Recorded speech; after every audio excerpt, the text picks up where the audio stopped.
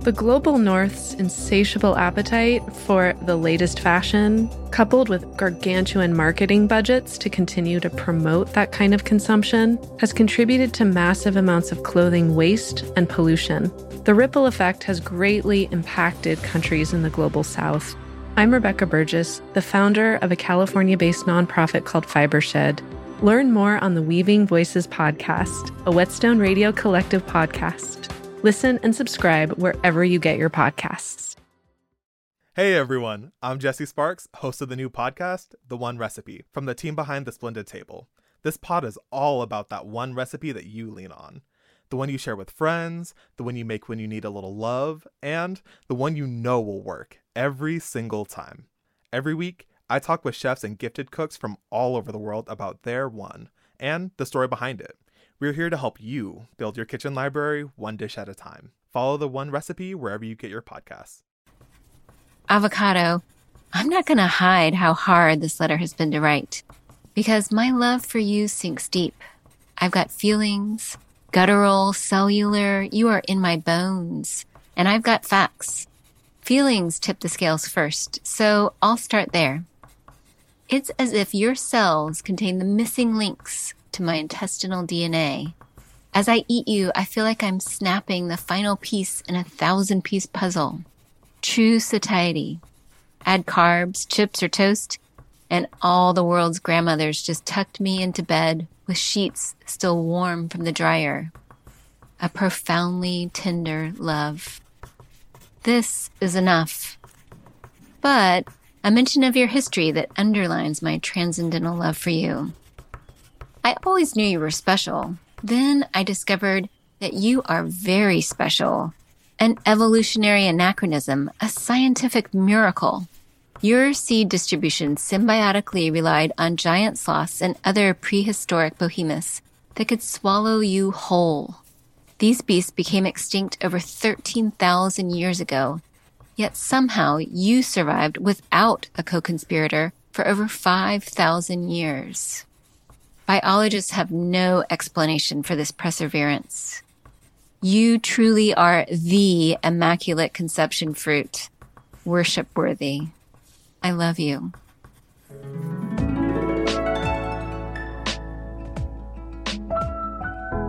I'm Jessamine Starr. You're listening to Fruit Love Letters.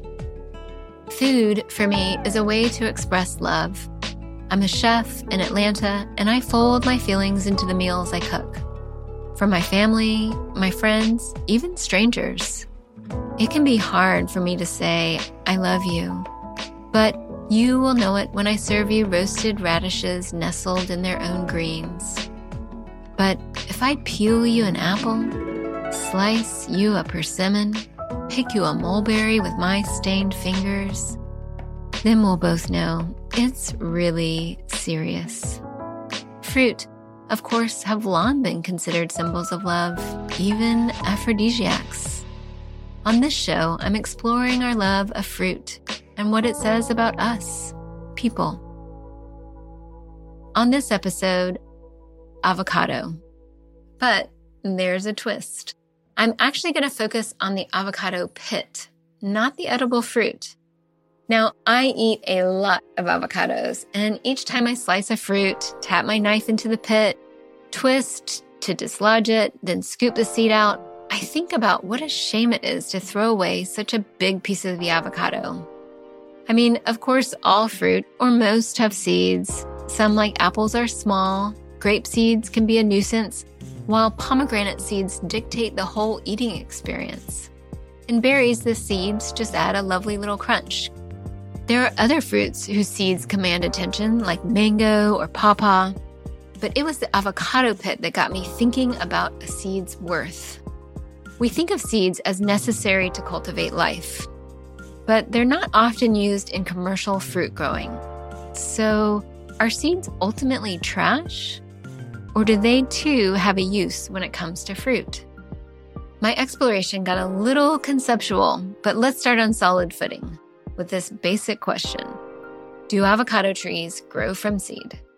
We typically don't grow the tree all the way from seed. Okay, that was easy.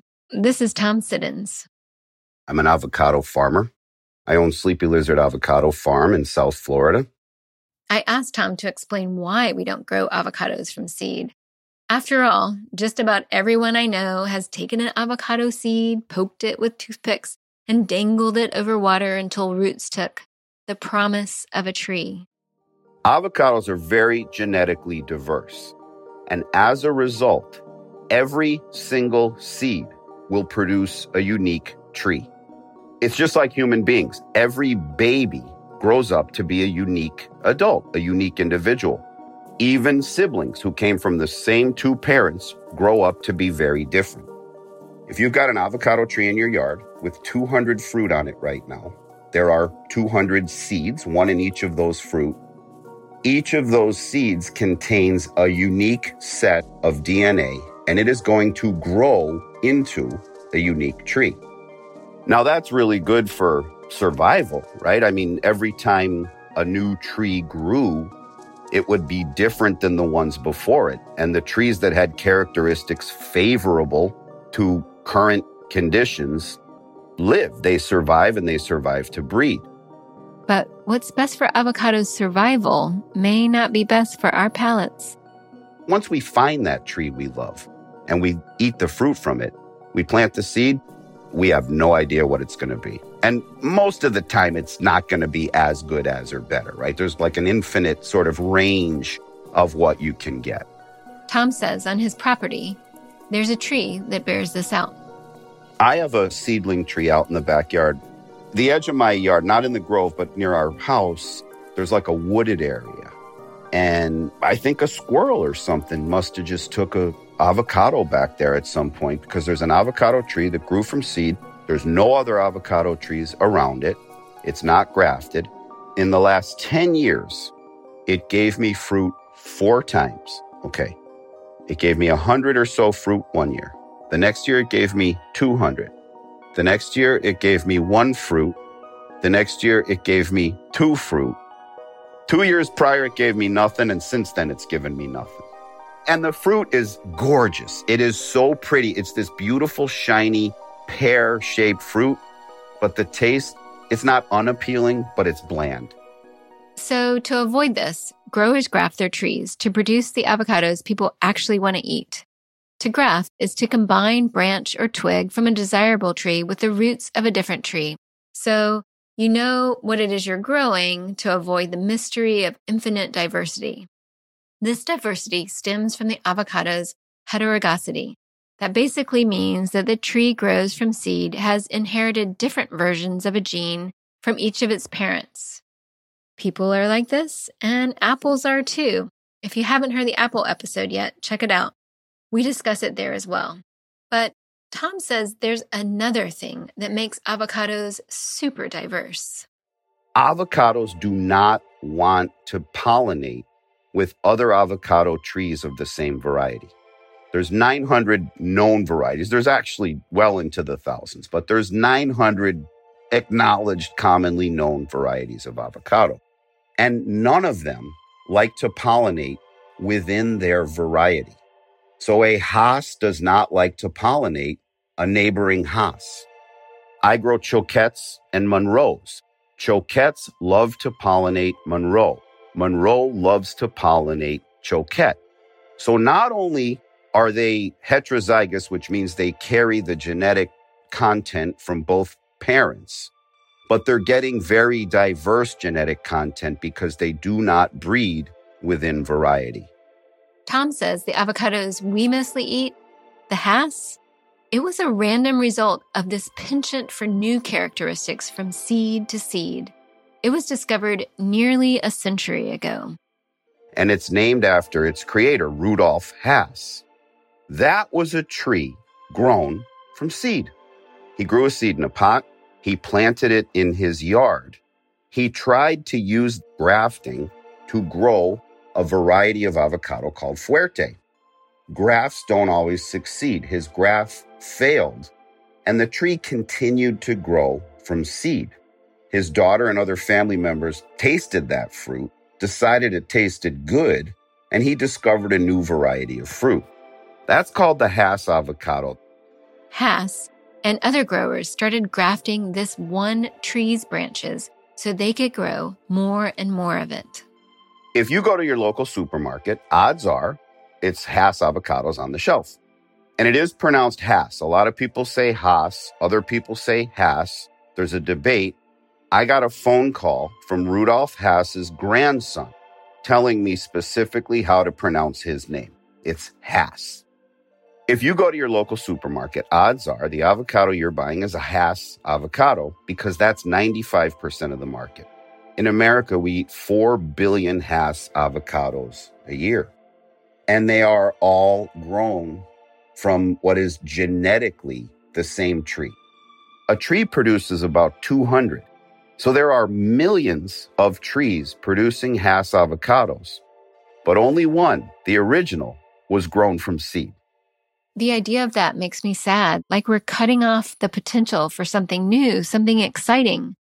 But Tom says it's not like no one messes with the seeds. Well, there's people all around me here, people who own nurseries and farms who engage in what's called seedling hunting. So they will set aside a portion of their property and they'll just let seeds grow and see what it gives them. And that's not just with avocados, it's with other types of fruit that this concept applies to.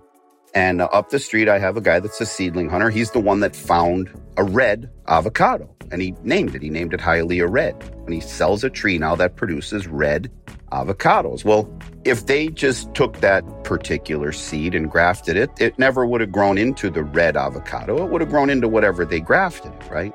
So what I said earlier about the genetic diversity being good for the survival of the Persea americana species, but not necessarily the best for the human palate, the other side of that is there's secrets yet to be discovered. There's seeds that haven't even been pollinated yet that at some point are going to pollinate. Someone's going to plant. Someone's going to let them grow. And in 10 years, we will have the next interesting, delicious, what have you, avocado variety. And we wouldn't have that were it not for these seedling hunters. Still, that's a very small percentage of the seeds we produce, eating 4 billion avocados per year. Are the rest of these pretty round pits just going to the dump? It turns out not all of them. People have found all sorts of uses for them. Some people make tea out of the seeds. A company called Reveal recently started bottling avocado pit tea. A Colombian textile company called Suhaza uses them to dye their fabrics. The pits make a beautiful pink color. And then I came across an artist that was using avocado pits to rethink our whole world. Hi, my name is Marilena Pombo. I'm an artist in New York City. I think I'm mostly known for my work utilizing avocado seeds, which I have been developing for the past maybe 4 or 5 years, something like that. Maria Elena is originally from Venezuela. So I started, when I moved here to New York City in 2011, I moved to study fashion design. And soon after, I started working at Michael Kors as a fashion designer. But around the same time, I discovered by accident, not accident, maybe a coincidence of circumstances, that you could dye fabric with different plants. One of these plants were avocado seeds. And I had an avocado tree in my house in Venezuela. And I think this moment really changed something in how I was experiencing this reality of being outside of my country and like, what does that mean? She started to think more about the tree her family once had. The house where it grew had been a joyful, open place.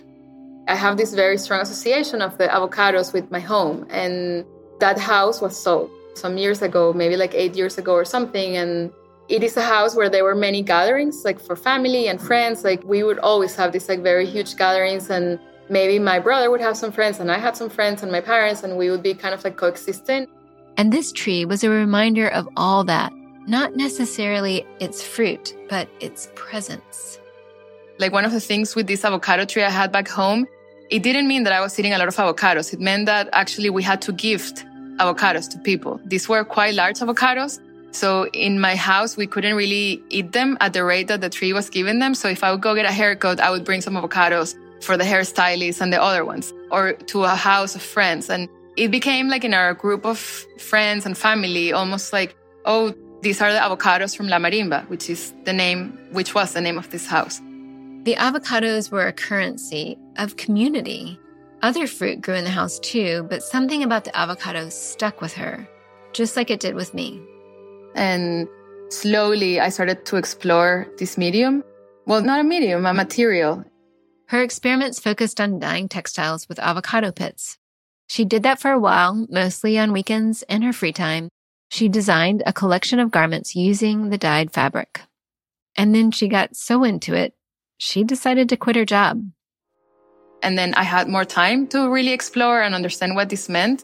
That first year of not having a full-time job and just exploring this, that's when I started actually collaborating with restaurants. They started giving me their avocado seeds. That meant that I had a lot of this material. The more avocado pits she collected, and the more she thought about them, the more questions they opened up for her. There used to be giant sloths in South America, and they were eating these avocados, and they would eat the seed, just the same way that maybe sometimes we eat by accident the seed of a watermelon. And then they would poop it, and then a tree would grow out of this. And I think that this very simple thing for me started opening so many questions, like about where I'm coming from, and also how can I explore with history from this region. It tends to be very complicated, especially when you are from South America, because the way colonization happened for us is that most of us that are from that region, we descend from victims but also victimizers. It's not a one-dimensional view. Like, I know that I have ancestors that suffer, but also people that inflicted this suffering. So I can't just choose oh yeah, the Spanish came and did this. No, they are also my people, unfortunately. I have to accept both of these things. One of the things she honed in on was Venezuela's current political troubles, which have made many Venezuelans flee the country. Basically, Venezuela has this huge diaspora that it's something that has started in the past 10, 15 years. At this point, around 17% of the population has left, and it's quite a new phenomenon. Growing up, no one emigrated. Most of the people from my generation, their grandparents will be foreigners. So this is kind of a new thing that we're trying to understand. She was thinking about this intellectually, but she was also dealing with it personally. Her own family and friends from Venezuela were scattered across the globe. At the time, a friend was getting married in the Netherlands. A cousin in Spain was receiving her first communion. I want to be there for these people that I love, for these moments that are important for them. I can, in theory, but I can't at the same time, because I can't just go to Europe for 2 months and hang out. So I thought, well, I had already been doing workshops here in New York City, in my studio and in other spaces.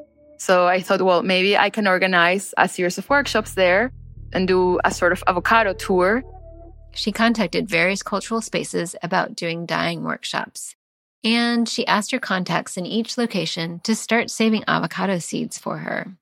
So I was harassing all of my friends and family for several months to please save the avocado seeds that they were eating. And at the beginning, they would forget, but then everyone got super excited about it. And then they were sending me their photos. And even though we were away, we were kind of playing this game together.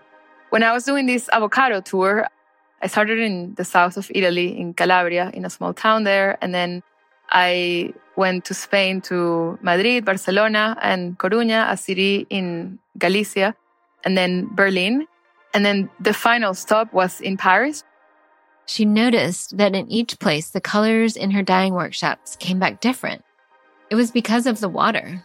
And it's something that I already knew, that this happened when you're working with extracting color from plants, that the same way that the water tastes different in different cities and it affects your hair and skin differently, it also will affect the colors on natural dyes. But I think seeing it week after week for 2 months, and in a context also that I'm having to explain this to people, really made me think that this was something that I could explore even more. Especially the last stop was in Paris. The fabrics she dyed ran from pale pink to almost magenta. They were a physical representation of something more intangible, distance. I can almost map where my friends and family from Venezuela have gone through these different hues that we have from the avocado seed. When Maria Elena got home to New York, she started asking more people to send her water from their own towns and cities. So at first, all the people that I have harassed for several months in 2017 to save avocado seeds for me, for when I would go do a workshop in their city, I asked them to please send me water with the idea of mapping this Venezuelan diaspora to actually show all the different places in which we are through these waters. the project grew. Other people that were not Venezuelan heard about it. So I decided to make it a more universal thing and have these two levels, right? That one, that it's more about Venezuelan diaspora, and it's one that I would take a longer time to explore because it's quite heavy. It's something that for me, it's very real. I asked Maria Elena how the project made her feel, day in and day out, handling all these avocado pits, using them to dye fabrics with water sent to her from around the world by her fellow immigrants. There were many people that I would always still speak with, but maybe not that often. And then this meant that every week they would send me an update. I didn't even ask them, but they were always very proud, and they were telling me that they had other friends contributing. And I honestly, they were friends that I had been talking, but very superficially. And then we did this together, and now we speak almost every day because it's almost reconnected us. And I think when you have a sort of excuse, it makes it more natural to start talking about other things that are more heavy. So we had this excuse, and then we start to talk about, I'm dating this person, or I'm being offered this opportunity, or I miss home. It was a completely different way of consuming the fruit. But just like eating together with friends, it established connections, wired new nostalgic pathways in their minds that lit up with the appearance of an avocado. I remember even crying with some of the fabrics. And I remember thinking, why am I crying? I'm just dyeing some fabric and it's coming in different colors. This is so ridiculous. But it was very emotional. With avocado, she could process the many feelings boiling up inside her. What is it that we miss? And I think in many ways, even realizing maybe I don't necessarily miss a place only, but also the people and also a time. Kind of accepting. I moved to New York when I was 24. I'm 33 now. And I think for me, sometimes I get confused about, I miss this place, I miss these people. But, I also wouldn't be doing these things anyways today. Some of the things that I miss just because I'm an older person now. I'm not going to be going to parties all the time. And I think I sometimes would lose perspective of this. And then maybe talking with other friends are we also are just older, that kind of you have to accept this, that it wouldn't be the same anyways. And I think also having this concreteness of seeing the different colors and accepting we are in these different places and the way that we see the world is different, right? We are the same, but we are not because we also have assimilated. Her projects with the avocado kept evolving. She couldn't help herself. One thing kept leading to another, one inquiry rolling into the next. All of them somehow connected to Venezuela, her absence from it, the diaspora, as if the avocado pit, with its genetic material carrying an infinity of possibilities for what it might produce, somehow encapsulated this strange new reality. The million what-ifs once you leave your homeland. Maria Elena started grinding the avocado seeds. It was for storage purposes at first because she had so many pits from the restaurants that were saving them for her. But the resulting paste reminded her of a specific beach in Venezuela. I started to have these very intense memories of being a child in these beaches with this very specific sand and playing with the sand and wondering, can I also make things with this? The way that I was making a sandcastle or something when I was little. She started thinking, what if the avocado paste could be a building material? What if it could be fashioned into fabric, a leather, an energy source? What if our whole world rotated around the avocado seed and what we could get from it? What would it look like then? She tried to answer those questions with a project titled La Reentrada, the re-entry. The way that I framed this project, I grew up in Venezuela, of course, I already said it, and Venezuela's economy depends on petroleum. And it's something 96 or 99% of the exports are petroleum. And it's very interesting because many things happen there that I had to do projects when I was maybe in 4th grade to talk about petroleum and all the uses for petroleum and that. I remember being very freaked out that bubblegum was made with petroleum, and then I didn't want to eat bubblegum for a while, and it's something that I really like to eat. And then I was this is very weird, and in Caracas, where I grew up, you didn't see the oil fields because there's no oil there, but my mom is from a city where there is oil, and the oil is being extracted there, and you are riding your bike around and you see I always forget the name in English. But the oil extraction, that they're like a little... The wells, I guess? Yes. You see this thing and it's very present, and there's been free university for the past 60 years, and it's all subsidized with oil, and everything is around it. And people in general had a very positive view because it allowed a welfare system that was completely unheard of in the region.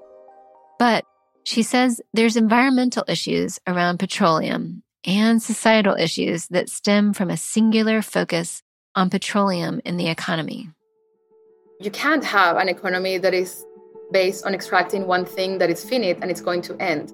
And you can't have an economy that depends on one thing. That doesn't make any sense, because when that one thing is not valuable anymore for the society, then it's over, which is kind of like part of the drama of why there's this huge Venezuelan diaspora today.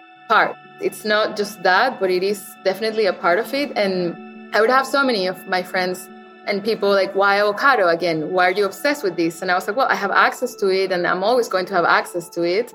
But for me, it started almost I don't want to say a joke, because it wasn't a joke, we're going to laugh, ha, ha, ha, but almost well, you see here, this is crazy, but you don't see it in this other context. We can make anything from anything, basically. If you really allow yourself to be creative and to try and to experiment, you can have many possibilities. This infinity of possibilities the avocado pit carries, to Maria Elena, that went way, way beyond the potential kinds of fruit one might grow. It was a new imagining of society.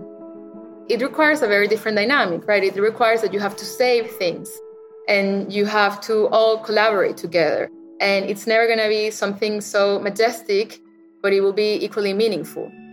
And it's the complete opposite of petroleum, that it's always very majestic. It's always skyscrapers and highways and subways, and it's always very flashy. So for me, that's part of it, especially in this context of la reentrada, which means basically sort of the re-enter. It's reimagining how this return of the Venezuelan diaspora could be. If we all do go back and we are changed, right? Because we have had these years outside and we are going to see things differently. So we are going to see possibilities that maybe before we didn't see. And we ourselves will have gone through the same changes that the avocado seeds went through. I have to boil the avocado seeds so they gave me color. I have to grind them. I have to destroy them, and then they transform into something else. And I feel I have the past 10 years, I have been boiled and grinded, but still every single time something better has come out. And I feel it's the experience that when I'm talking with people, and in my case, my experience has been one of the easiest ones of the many people that I know, there's still this perseverance that you're being boiled, you're being ground up, and then something incredible comes out of this. So I think it's on one level that, but also this idea that we are going to build this thing together in a completely different way. We all have to collaborate, and it will not be so flashy, but it might be actually even better. It's just an avocado pit, something we casually toss to get to the fruit itself. But in Maria Elena's hands, it turned into a way to connect with far-flung loved ones, a way to conceive of a better world. I don't think that I could have 10 years ago decided I'm going to create this body of work about avocados. I think it would have not felt right necessarily. I think I would have felt that it was weird, but I discovered that it had all these material possibilities and there's so many stories around them that it felt like a good metaphor to explore this idea of the house that once was. And I mean, it's the house, the physical one, the marimba house, but it's also the city and the country and a specific moment in time. I did this interview months ago now, but I still think about it often, how the avocado pit is a wonder-rich in metaphor. And all it takes is the right set of hands to harness those narratives of possibility and connection. It reminds me of something Tom Siddons, the avocado farmer, told me. Tom was talking about the pit as seed, not as metaphor, but he seemed to have arrived at many of the same connections Maria Elena had. Tom said the seed is powerful. I tell people, before you plant that tree, I want you to just sit down and think about what you're about to do, right? You're connecting the earth to the sun. You're literally putting something in the ground with roots that attaches it to the earth. And on the other side are leaves that open up to the sun. And you create a machine that takes energy from the sun and nutrients from the earth and produces something that contains energy that people then eat to go on and go about their lives. And you're connecting it to something that takes 7 minutes for the light to get here from. To me, it's just really an incredible thing if you really think about the way things are connected. Like, we're not just connected to each other. We're not just connected across the planet. When you put a tree in the ground, you're connecting to something way the heck out there in the solar system. So next time you pluck an avocado pit from the fruit, take a minute to think about that. Thanks to Tom Siddons and Maria Elena Pombo. You can subscribe to Fruit Love Letters anywhere you get your podcasts. And we'll be back next week with more love letters to fruit. Fruit Love Letters is part of Whetstone Radio Collective. Thank you to the Fruit Love Letters team, producer Irina Zhorov, audio editor Bethany Sands, researcher Carolyn Crosby, and intern Indigo Clarkson. I'd also like to thank Whetstone founder Steven Satterfeld, Whetstone Radio Collective executive producer Celine Glazier, sound engineer Max Kodelchek, associate producer Quentin LeBeau, and sound intern Simon Lavender. I'm Jessamine Starr. Thanks for listening to Fruit Love Letters. You can learn more about this podcast at whetstoneradio.com, at Instagram and Twitter at Whetstone Radio. And subscribe to our YouTube channel, Whetstone Radio Collective, for more podcast video content. You can learn more about all things happening at Whetstone at whetstonemedia.com.